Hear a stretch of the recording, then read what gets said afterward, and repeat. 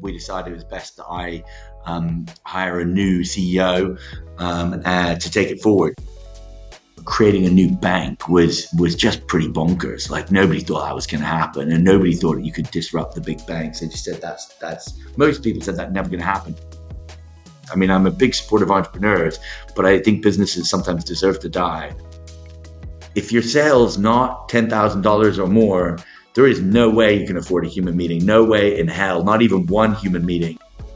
My guest today is a big name in the fintech space. Ricky Knox, who's best known for co-founding and being the CEO of Tandem Bank.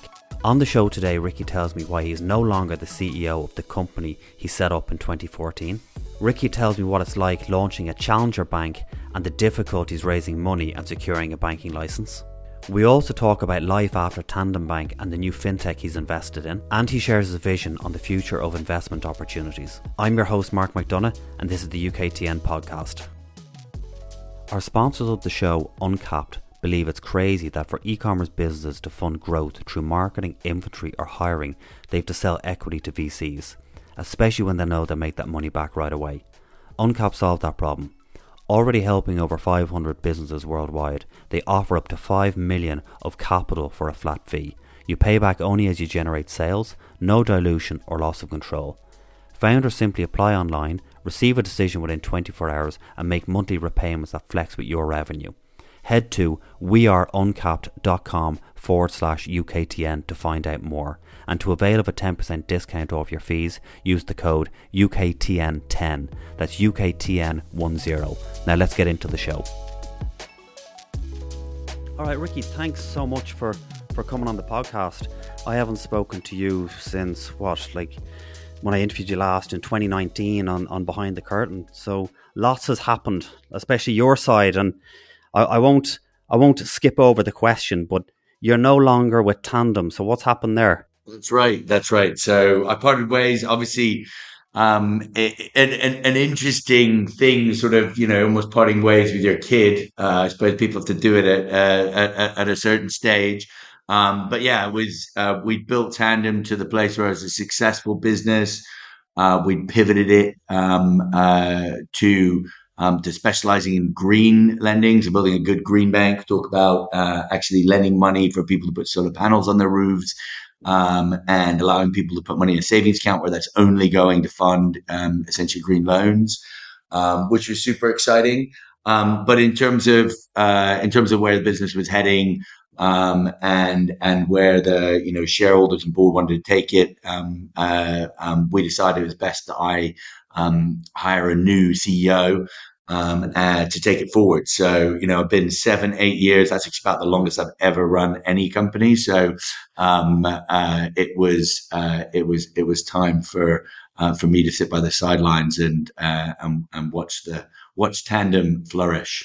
Was it hard to do that? Because, I've, ran a couple of companies in the past myself, and it's never nice when you either close one or walk away from one. It's always a hard decision. Was it a tough decision for you to make? Not particularly tough. I mean, I think the difference in the past, I've often stepped away from a business after about the same time period. Mostly I've stayed on the board, and I am, staying in advisory capacity at Tandem. So that was the only real difference. But actually, I'm definitely, it's a bit cheesy to call yourself a serial entrepreneur, but I've now done 5 businesses. I think it's just about qualifies for serial, and so there's always something new. There's always new stuff that I'm looking at, working on, and it seemed like the right time to step away, if I'm honest. I think people tend to forget how early Tandem really was. I think you launched that in 2014, and when it comes to banking, people are so familiar with the likes of the Monzos and the Starling Banks and the Revoluts, and it's only when I was reading Anne Boden's book recently from Starling Bank that she was talking about when she was raising money. I think she was actually trying to raise money from the same people that invested in Tandem, and around, this is before she'd raised anything, and one of the rounds that she thought she might have got, they didn't invest in Starling Bank, and they ended up putting more money into Tandem. So that's how early you were compared to the likes of Starling Bank and Monzo. Yeah, no, it was, I mean, it really was super early. So, we, the option B, which is a different way of applying for a banking license, was announced in December 2012, which was really pioneered by Metro Bank. And, uh, it was at that point that Matt Cooper and I started talking about, so December 2012, started talking about setting up a bank. We'd actually had some chats previously, but we'd gone, "Oh, this is impossible. You need hundreds of millions and you need to gamble it on a license." And so, I remember meeting up with him in Jan 2013 and going, "Wow, this is changes. This is now feasible. Should we give it a go?" And in fact, we incorporated in July 2013. So it's a long, it was very, very early.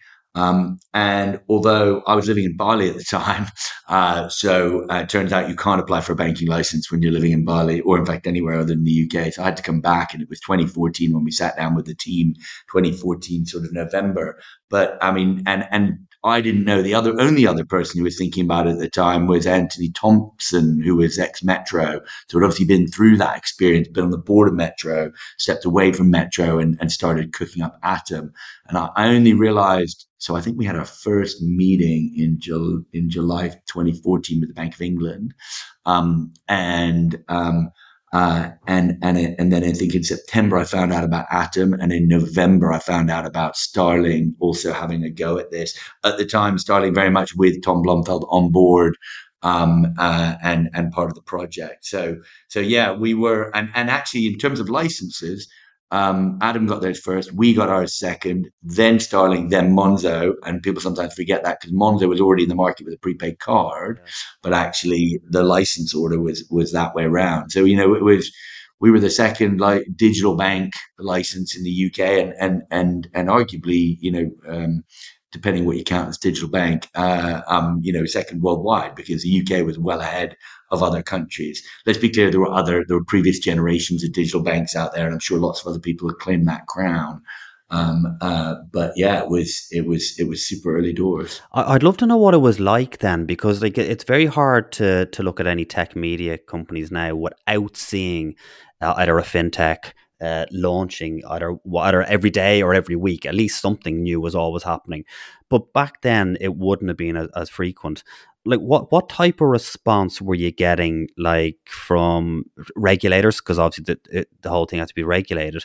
But so some regulation, and then also from investors. What type of response were you getting? It's actually worth, I will answer that question, worth winding back a little bit because, I sold my first fintech in like 2004, and started investing in what we called at the time, technology disruption and retail financial services, which is a not very snappy title for what's pretty much now called fintech.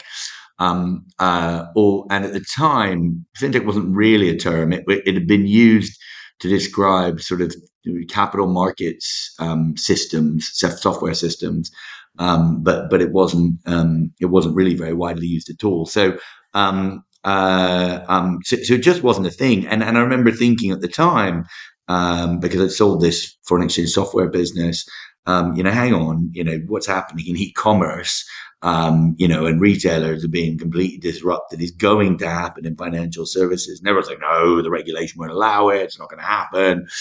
So it took a lot of years. That was, as I said, sort of 2004. And there were early. In fact, I was chatting today with an ex-employee of Monetize, which was one of the leaders, and introduced the first mobile banking for NatWest, and everyone else had a plug into the ATM system. And they then sold it as a mobile app. It was super good guy called Al Lukes who was running that business.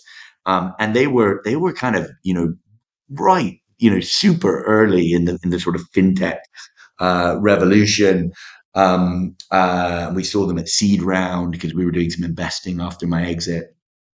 So we're saying that it just really didn't exist as a concept back 2004 or 5.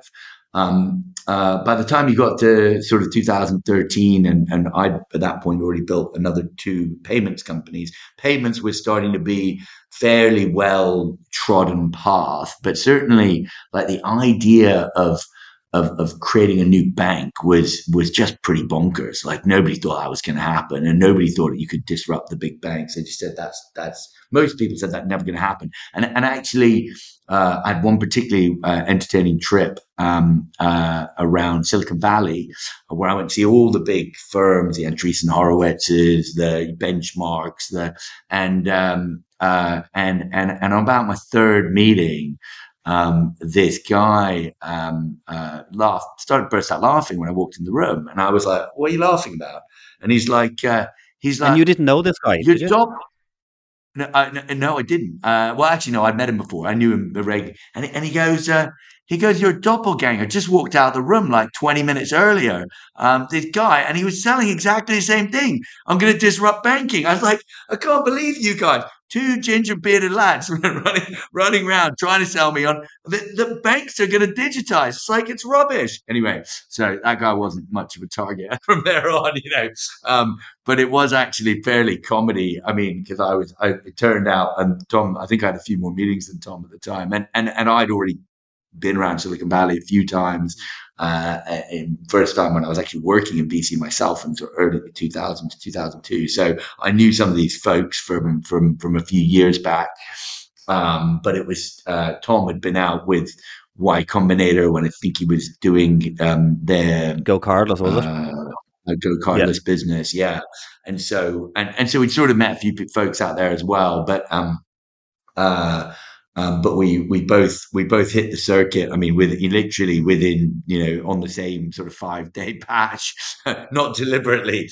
And so that was some of the reaction was exactly that. There were interestingly, Andreessen Horowitz were a little forward looking there, and they were actually super fascinated. Actually, came and sent Angela Strange out to spend a lot of time in our office. Because they were like, this is, because Mark had actually been writing some stuff about financial services is going to go. He hadn't been very specific about banking, and actually came out with a few editorials shortly after we met around, how he felt that the whole banking piece was going to go relatively soon. So there were people who were receptive, and there were others who were, the majority, I would say, thought were absolutely nuts. And the regulator was funny because the first meetings, and at the time this wasn't a very well trodden path. They almost didn't have a process for it because they didn't just introduce this thing in 2012, and nobody used this option B yet, apart from Atom, who turned up and was literally just having a chat like us. And they started with a to describe him correctly, but a sort of gatekeeper bulldog guy who basically tried very hard to discourage us from applying for a banking license. He was like, "Do you have any idea how important?" But I was sitting there with Matt Cooper, who'd actually not only applied for but got a banking license for Capital One about 10 years earlier. For Capital One Bank Europe, and so we were able to sit there and go, yeah, we understand this is difficult. In fact, I applied for a license and, was the, key holder of the license for, 10 years from, whatever it was, 2000, wasn't even probably, it was probably the 1990s to 2000 and something. So, we were like, we do know what we're talking about. This is what we're proposing to do. And interestingly, after we sort of got past the initial gatekeeper, the regulators were super friendly. And actually, we were lucky because versus now, there was almost nobody applying. So they were figuring out what they were doing, but equally, the PRA or the Bank of England are quite a class outfit. A lot of super smart guys there, and they'd sort of created some teams and gave us a team to work with of like 4 or 5 people who were also working on some of the other ones at the same time. But it was, those guys were quite curious and sort of excited about, the idea of a digital bank and how's it going to work, and explain it to us. Highly intelligent people, so they were quite easy, particularly younger members of the team, but they'd get their heads around some of this stuff. And some of those guys are now out there in the world. I think Nick Lee was the head of when we went through the process, the sort of the head of new bank permissions. He's now working for, I'm going to get this wrong, but TransferWise, Revolut, one of these guys. Maybe Oak North. Anyway, Oak North, I think, as a sort of head of regulatory affairs. But yeah, really, really, really good bunch of guys. But definitely there was an element of of like disbelief, i.e., you know, this is never going to happen. Both from the very initial meetings with the regulator and from some of the investor community. So it's difficult to imagine now when digital banking is sort of almost interchangeable with fintech. It's mad because like normally you find with VCs there can be like, or even with the years, there could be trends that VCs are investing money in. Can you remember what would have been popular back in 2014 when you were looking to raise money, or even 2013 when you're looking to raise money for Tandem? Yeah, so there was lots of things outside fintech, ad tech. There was a lot of because remember this was also sort of early Facebook times, so social media and anything that came off the revolution in social media was super interesting. They were in fintech, it was just payments. So, and to be honest, most of them were saying, actually, we don't do financial services. It's too capital intensive. It's just not an area that interests us. We don't do any of it. But the ones who had some knowledge of what's now fintech, were definitely in the payments arena, and we're saying, oh yeah, we've done a little bit in card auth, or we've done a bit in international payments, or remember we raised money for Azimo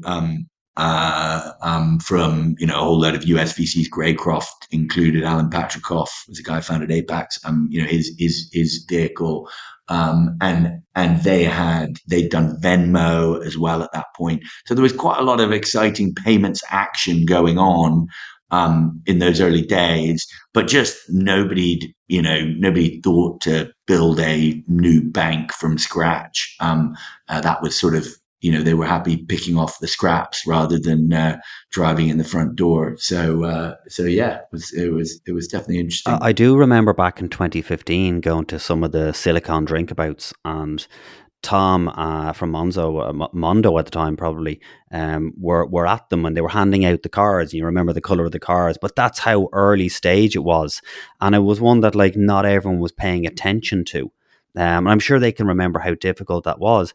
I'd love to hear your thought on the scenario where it's not always the first to market that ends up leading the way, right? Because like if you think like Revolut have had so much success, they launched in 2015, and Monzo I think were 2015, so we're Starling Bank, or Starling Bank might have been even earlier. But like if you think of ones that launched, like you launched 2014, and I know everyone's different and they've all got their different unique selling points as well, but what are your thoughts around being first to market, or just seeing the opportunity when somebody else has done something and going, right, I can do that better? Because they normally set the trail that you can spot the mistakes that they've made. Because I know there's a lot of people out there with these ideas, and they keep them so close to their chest because they don't want anyone knowing about it until they launch. But I always think that it's not necessarily the first to market. Yeah. It depends on industry structure. Is it, and a lot of other things is a short answer. But so for example, there's a lot of sort of internet 1.0 or even 2.0 business models that were to some extent winner takes all. That doesn't necessarily mean first mover takes all, by the way. So there's some very, I mean, Google, great example, browsers. Google was a late entrant into that field. Yahoo was there, and Alta Vista, and a whole lot of guys you probably never even heard of. So and yet they came in and they did it better than the others, and they basically really focused. And remember, and that's ironic now because Google does literally everything. But at the time, they did nothing but search. And it was this stripped back page. It was all white, which is completely different. The other ones were all like portals. They call themselves portals. And they were like, forget portal. The search is the portal into the internet. These words that you type in is how you get into the internet. It's not about, and they would have weather and news and this and that and the other on Yahoo and all these, and Alta Vista and all these other ones. And so Google was just better and search and all those search things. By the way, we're so used to now, you type something in Google and you actually get the right answer. At the time, you get like, you'd ask what the weather was in London and you get, different varieties of teddy bear, and it was awful. Like these things just did not work. And so, Google was just actually getting you some half decent results. And even then they were super half decent, they weren't decent. So I definitely think now that was a very much a winner takes all market as it turned out, but actually it wasn't a first mover driven market. I think there are certain there are certain markets. So I mean, in a funny way, like peer to peer payments, which in the US Venmo really dominated, which was a first mover in that space, and then others followed, Square Cash and some others, but Venmo continued to own that space because it was viral. But also, there were economies of scope or economies of scale, whereby the more people that were on the network, the easier the network was to use, and therefore, if you could be the first to scale, then it got quite difficult for others to come in. So there were definitely first mover moments. But I think if you think about first internet comes to the UK, and so one I knew pretty well with travel, Brent Hoberman, still a friend, a great guy, and he started lastminute.com, which was selling one of the first real internet travel agencies. And at the time in 99, 98, like travel was the big thing on the internet. It was like, previously they've gone through these agencies, you had to sit down in an office and, they had very limited supply, and suddenly you could see everything on the internet. It was crazy. But yet, if you look at Last Minute versus somebody like Booking.com, and my friend was CEO there for a while, one of my university friends, they came in with a really smart model where, they were handing out essentially free booking systems to small and medium sized hotels, was how they started with a business called Active Hotels. And they managed to get a whole load of supply that just you couldn't access through Sabre and I think it was Galileo, the two big travel portals, which were the ones that Last Minute was using along with others. And so through that market transformation, they were a hundredth mover. They're now, booking.com, they're everywhere. And even when you think you're booking with somebody else, you're often booking with booking.com at the end of the day. So I definitely think first mover is probably rarer than but there are certain markets where that does actually confer advantage. So it's just really understanding the strategic makeup of your industry and your idea to see whether that actually makes any difference at all. I don't think it does in banking really. And it's interesting. I mean, there are even some guys coming through now, although I have to say I'm not backing them that much, but I think it's the Atlantic Money. Have you bumped into these guys? No, not They've yet. got loads of money. They're trying to be better than Revolut. Revolut. I mean, for all that, I don't use it much, and I think TransferWise are way better and nicer guys. The interesting thing is that actually both TransferWise and Revolut have great digital products now, and the idea that you're going to build that all as a startup again, when how many hundreds of millions, maybe even billions of pounds have actually gone into that build, is like, on one hand, they'll definitely spend less because they won't have to do trial and error, which again we had to do as a first entrant digital bank. It's like, what is a digital bank? What does it look like? What does it do? We all took slightly different angles on it. Well, apart from ones when Starling took the same angle, but I definitely think there's plenty of opportunity for second and third movers, but there's also people who I think have just missed the wave, and the challenge then is less capital flowing in. People are focusing on the exits. People are just like, that's like last year's business, and you've got to be careful as an entrepreneur not to find yourself in the back end of that wave where you haven't sold your business and it's 3 years late and everyone's going, what are you trying to sell me another, browser business? God, get out of here. So yeah, it's definitely, there's being in and on the wave, and then there's being just 5 years late, which is a slightly different thing. The last thing I'll ask you on Tandem Bank, I promise this, is I just wanted to go back to, because I know we talked about it previously on the show on Behind the Curtain, which was the House of Fraser deal with the 35 million that was, you'd planned on them investing in Tandem. It was pretty much 99% a done deal, and then what happened. And I'd love to know, like, just what your learnings are from that, like, because like that's 35 you missed out on, what that would have allowed you do, especially back then, because that would have been quite a monstrous round of funding for a fintech back then. Yeah, no, I mean it was very. I mean, there's a learning, and it's going to sound bad in the current context, and maybe I need to be careful what I say. But yeah, be careful dealing with China. I mean, it was Sam Power is a Chinese, very indebted Chinese firm. We'd done due diligence. They were, perfectly upright but very highly indebted. And the problem is the contract doesn't really hold the same weight it does in China as it does here. I mean, I think they'd actually signed at the point that they pulled out, but so yeah, a salutary lesson for future. Just Chinese deal is done when the money's in the bank. That's that was my learning. Pretty much every deal is done when the money's in the bank anyway. But Yeah, true, true. yeah, like, we'll move on from Tandem anyway. So life after Tandem, what have you been up to? What is Ricky Knox doing at the moment? A quick sponsor reminder: if you're looking to fund growth without having to give away equity, Uncap solved this problem. To find out more, go to weareuncapped.com/UKTN, and to avail of a 10% discount off your fees, use the code UKTN10. That's UKTN10. Lots of things is a short answer to the question, but no, I've been cooking up a couple of new startups. It's been exciting. Uh, well, we were chatting about it just before. I've got one in the pension space called Four More, that can't tell you that much about because it's super super early, but just raised a pre-seed round.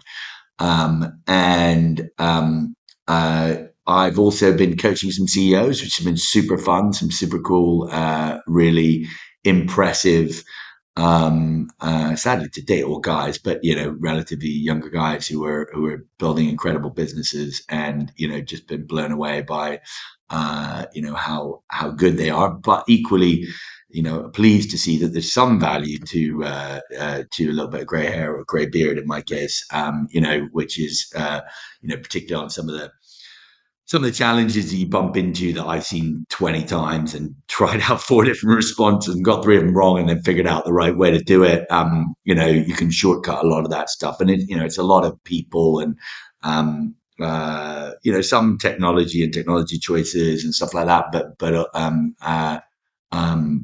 lot about just people and management running the business, which has been super fun. And I'm in the lucky position that, I don't have to take on, I'm not doing this for a living, and so I'm doing it for fun, and so I can meet people and choose to work with people who I really like, as well as running impressive businesses. So yeah, that's been really fun, and actually taken slightly more time than I anticipated, if I'm being honest. But I've also managed to I raised 150 million for a business now announced, Viabill, which was a buy now pay later business out of Denmark, which was a favor for a VC friend of mine who's invested in them. And what else have I been up to? I've been doing lots of skiing in 2022, and having some fun, seeing some more of my family. And actually, at the moment, I'm in an offices where I was meeting for four more with the team for all day. So I'm doing 2 days a week in an office, albeit a serviced office at the moment, which has been super fun. So I love the early stage, and everyone's running around madly trying to get everything done yesterday, and it's been super fun. getting back in that level. But I'm chairman of Fullmore, so I'm not full time on that. And Nick Perrott is leading that business. Who's my chief product officer at Tandem. Is an awesome guy. With the coaching that you're doing with the CEO coaching, is that all around the fintech space? I take it they're all fintechs, or are they further afield? Well, as it happens, they are fintech. So, I mean, I can say I've been coaching Ed Flock, who's an awesome guy, really amazingly impressive, leader. He's still in his 20s. And a guy called Kevin at Keyrock, which is an amazing Web3 business, really incredible business. It's grown sort of 10x since I've been involved. And he's just, yeah, blindingly good founder as well. So yeah, really enjoyed both working with both those guys. You've done a lot, as we know, and especially in the fintech space. And as I said, you're doing a bit of the coaching now. What do you see are the main difficulties that some of these CEOs are coming up against? And the reason I ask is when I had Startup Van, the whole mission behind Startup Van was to inspire and educate entrepreneurs. And the reason we were doing it is because 9 in 10 fail, and we wanted to improve those stats, reduce the amount of failures. And when we asked entrepreneurs what they were struggling with, what they needed help with, it came in the order of sales and marketing, followed by scaling, followed by funding, followed by HR growth. So what are you finding is the real problem area, especially now in 2022? Yeah. So look, I mean, um, sales and marketing. I mean, obviously, you've got sort of revenue is at least in early stage sort of the ultimate barometer, or even maybe there are some higher up KPIs than that very early on. But so obviously, depending whether you're in a B2B or B2C business, if you're in B2B, that often means sales and sales dollars. If you're in a B2C business, it's more about marketing and traction with, customer acquisition and how that's working. I mean, the truth is, though, if you've got a really great product market fit, those challenges fall away and the other ones start coming into primacy. Obviously, if you're really struggling with those things, then sometimes you need to look hard at whether you've got the right product market fit and whether you've got enough, yeah, and particularly in the B2C context, whether you should be looking at some changes to what you're selling. Um, but then you get, and with two businesses I'm talking to, it's a lot around scaling and how you shift the organization, try and maintain the best bits of the culture, grow, motivate, and transition through various different team structures and continue to keep the sort of secret sauce that's been making you great as a small company. So that's definitely what I'm seeing in my coaching situations. I think again, and both these businesses have been very lucky on the funding front. They're both very in demand. I think funding also in 2021 anyway was, I mean, if you were struggling to raise funds, you definitely need to go back to the drawing board because Yeah. the truth is, anybody could raise money for anything in 2021. So if you're struggling, definitely start again. Would have been my advice last year. Now that's shifting a little. There's still a lot of competition for good deals. The valuations are still holding up in early stage, but ultimately, deal counts way down in February this year, and I do think 2022 is not going to be the paradise for entrepreneurs that fundraising was in 2021. But yeah, I think also your 9 out of 10 startups. I mean, I suppose maybe I've got a slightly cynical view of this, but uh, I don't. One of the reasons I do B2C businesses rather than B2B businesses, I actually think bad businesses deserve to fail, and actually ideally fail fast when they haven't wasted much of the entrepreneur's life. Um, uh, so I actually don't. I wouldn't argue that you want to bash that number down. In fact, I'd argue that you want entrepreneurs to be um, focused and realistic about what the risks and at what point they understand whether the business is working or not working, and then go and apply their talents. I mean, I'm a big supporter of entrepreneurs, but I think businesses sometimes deserve to die. So, and actually businesses, as you pointed out, do die a lot more frequently than humans. But, you can universally be sad about humans dying.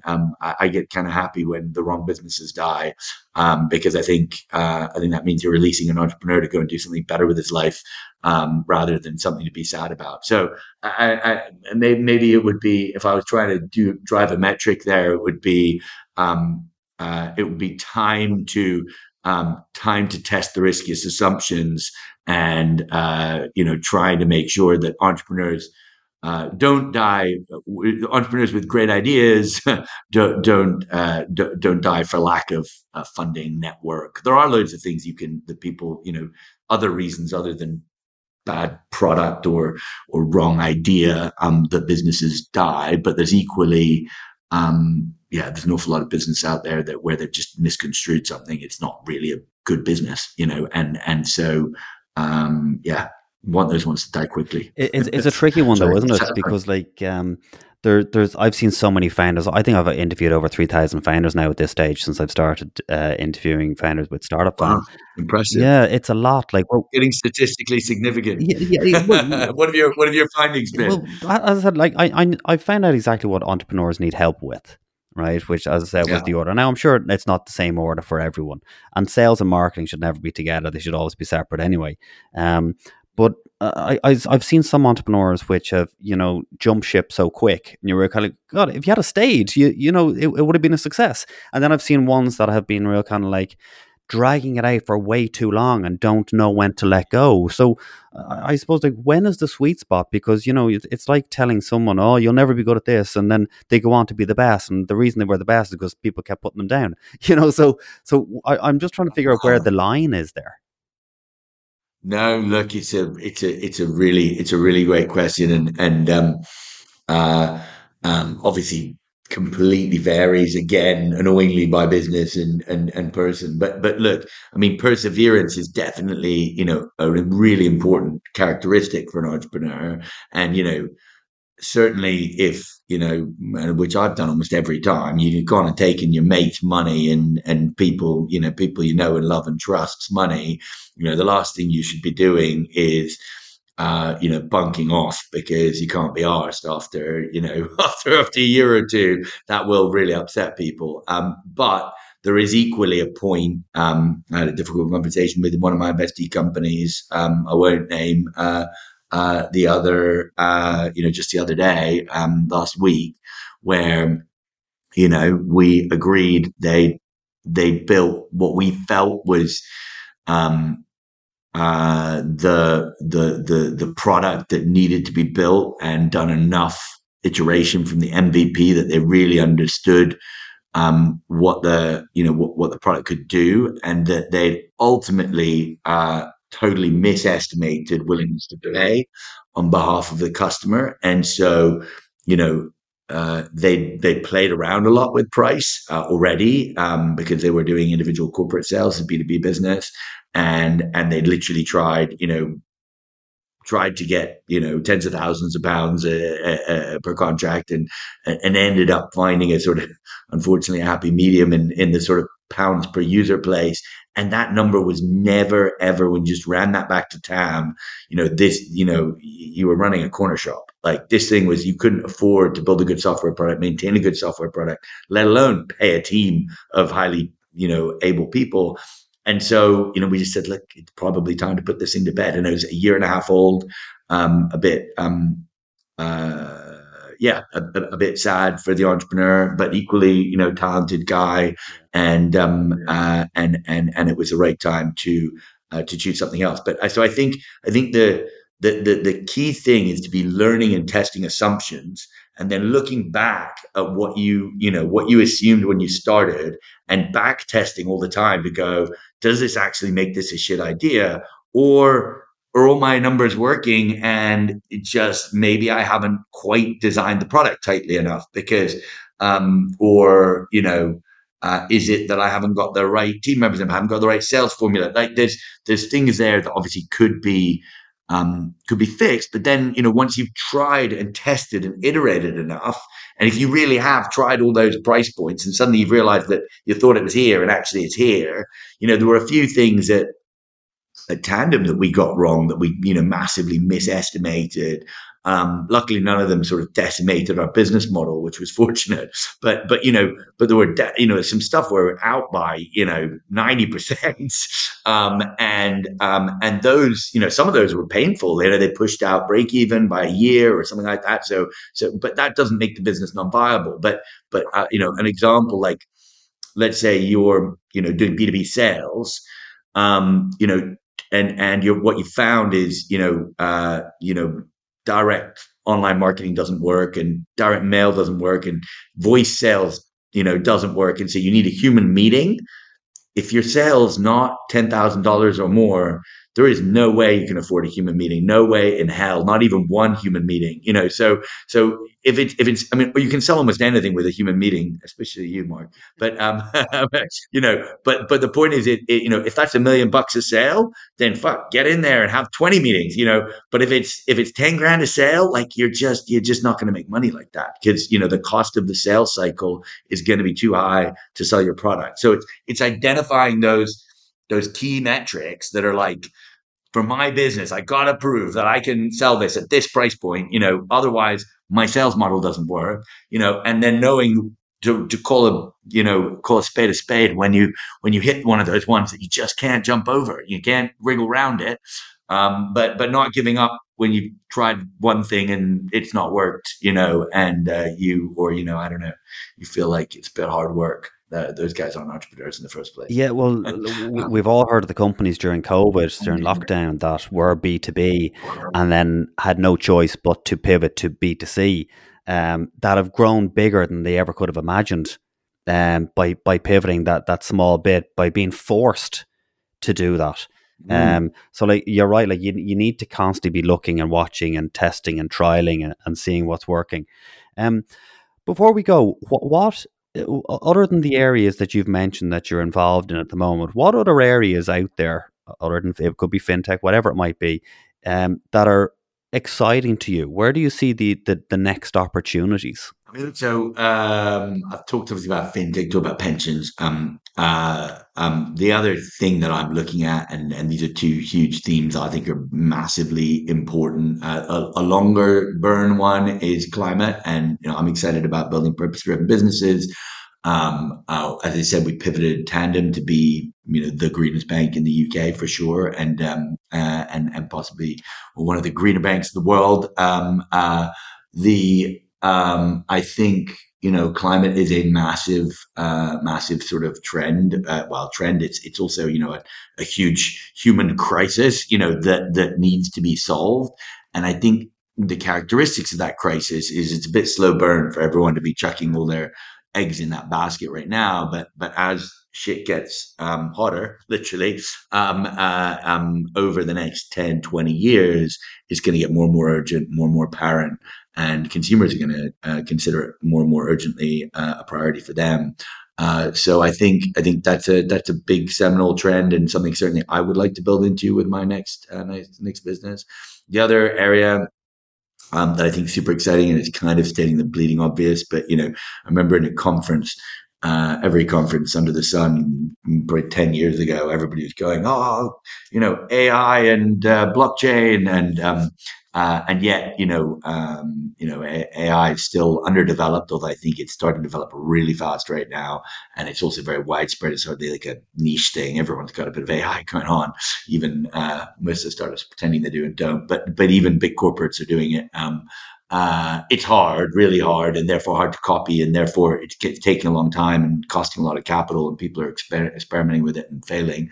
But uh, I think AI is a little bit late stage now, would be my view, in terms of if you're thinking about new businesses. I still think blockchain is super exciting. Web3, and it's a great rename.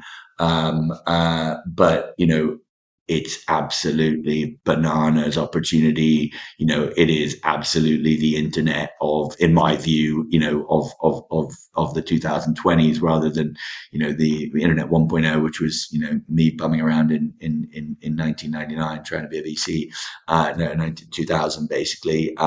So I think it's going to reinvent kind of everything that was already reinvented in a new and different way, and it's very exciting in that it has, and who knows whether any of this will actually happen, but you can apply it decentralized sort of principles to everything from the nation state. So we might just you could theoretically have distributed governance, where you and I were actually both lived in England, but we actually were governed.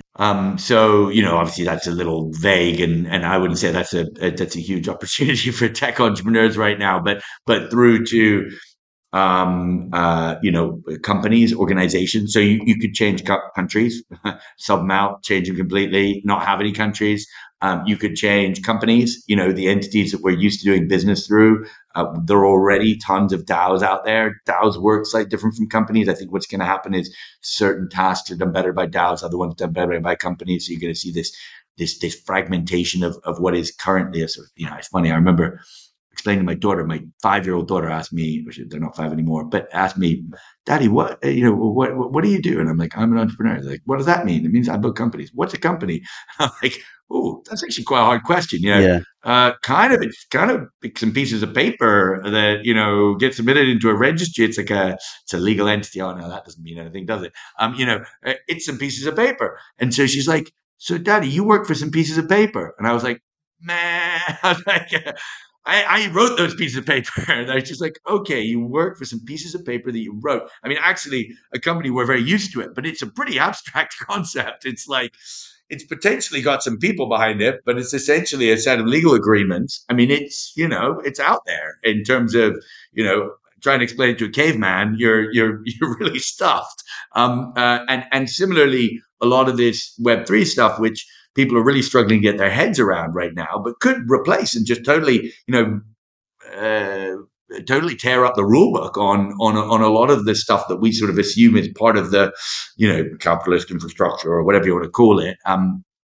And so I think that's super exciting, and I think it's scary, but equally, we're the level of innovation. So in DeFi, or decentralized financial services, fintech, over the next, even right now, even since I've been involved talking to coaching this guy in DeFi business, like, things have shifted so much in 6 months. It's about what would have happened in 6 years in the regulated side of the industry. Yeah. And this is all going to get eventually regulated, I believe. But in the meantime, like, it's innovating so fast that even just keeping up with what the hell's happening and what the words are is super hard. I don't know whether you spent any time going and, putting on MetaMask and going and actually hanging around and buying things in the metaverse. But, and I've just backed something called the bar at the end of the metaverse, which is Sparkleverse.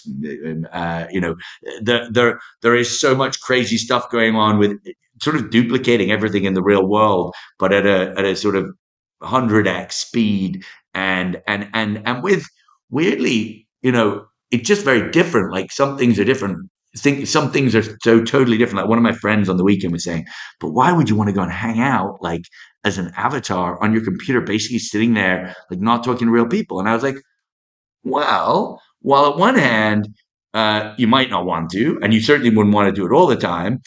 Imagine if you're in the metaverse, you could be Superman. Yeah. You could fly, and you could have the best chat up lines in the world if you paid the right person to write them. And you could be super good looking.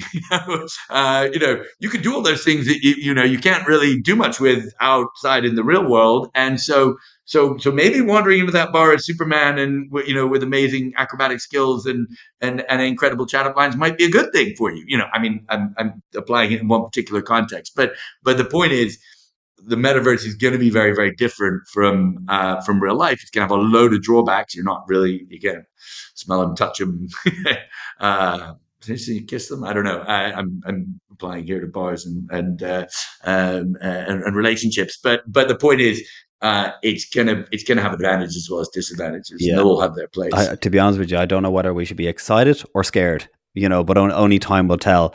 But Bit of both. Ricky, I wanted to thank you for your time today. It's been an absolute pleasure catching up, and thank you for being so open and honest about everything that's happened with Tandem. Before you go, this is a question that I ask all of my guests, and I'd love to know what book you've read that has had the biggest impact on either you as an entrepreneur or on any of your businesses.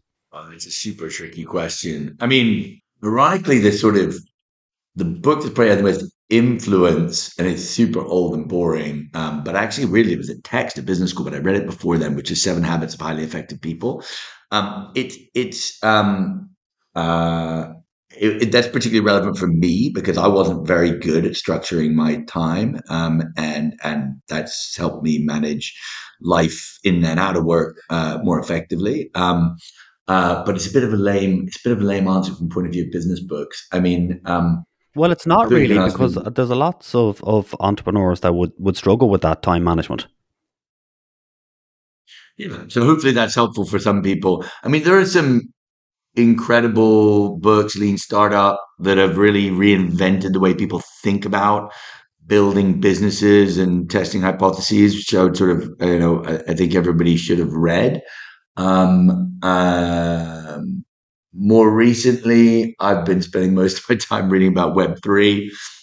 Um, and it doesn't matter how many books I read, I'm still a beginner. Uh, but but there's some actually interesting. There's quite a fun just for well, this is more latest reading than stuff that really drives entrepreneur. There's a good Harvard Business School series which does everything from sort of blockchain to strategy to marketing to various bits and pieces, which is quite fun. They're little, quite consumable books, and the difference is so many books you read because there's nobody who checks whether books are total bullshit or actually really good, apart from like your mates and they recommend one or another. But there's so little fact checking in our world, whereas actually the stuff that comes out of Harvard Business Press is all pretty kosher. It's real sense. Somebody's tested it. A lot of people have checked that it really, really makes sense. So I found I've actually read quite a few of these recently, even like rereading them on the strategy, which was, all this Michael Porter stuff that I did at business school. It's actually been quite useful. So yeah, I'd recommend that if people are lacking a bedtime Yeah, read. well, that's exactly why I asked this question. Because you can look online on what book to buy, and there's a million and one different books on business and entrepreneurship. But you can never judge a book by its cover, as they say, and that's why I always like asking other entrepreneurs what they have read, what they have found successful, because now I know on their feedback what I'm going to read next. So, Ricky, thanks again so much for your time. It's been an absolute pleasure. Thanks, Mark. Awesome to talk to you. Thank you for listening. Before you go, could you please take a moment to hit the subscribe button wherever you're listening to this podcast? I'd really appreciate the support. And remember, our sponsor Uncapped offer up to 5 million of capital for a flat fee. You pay back only as you generate sales, no dilution or loss of control. Apply online, decision within 24 hours, make monthly repayments that flex with your revenue. Head to weareuncapped.com/UKTN to find out more. And to avail of a 10% discount off your fees, use the code UKTN10, that's UKTN10.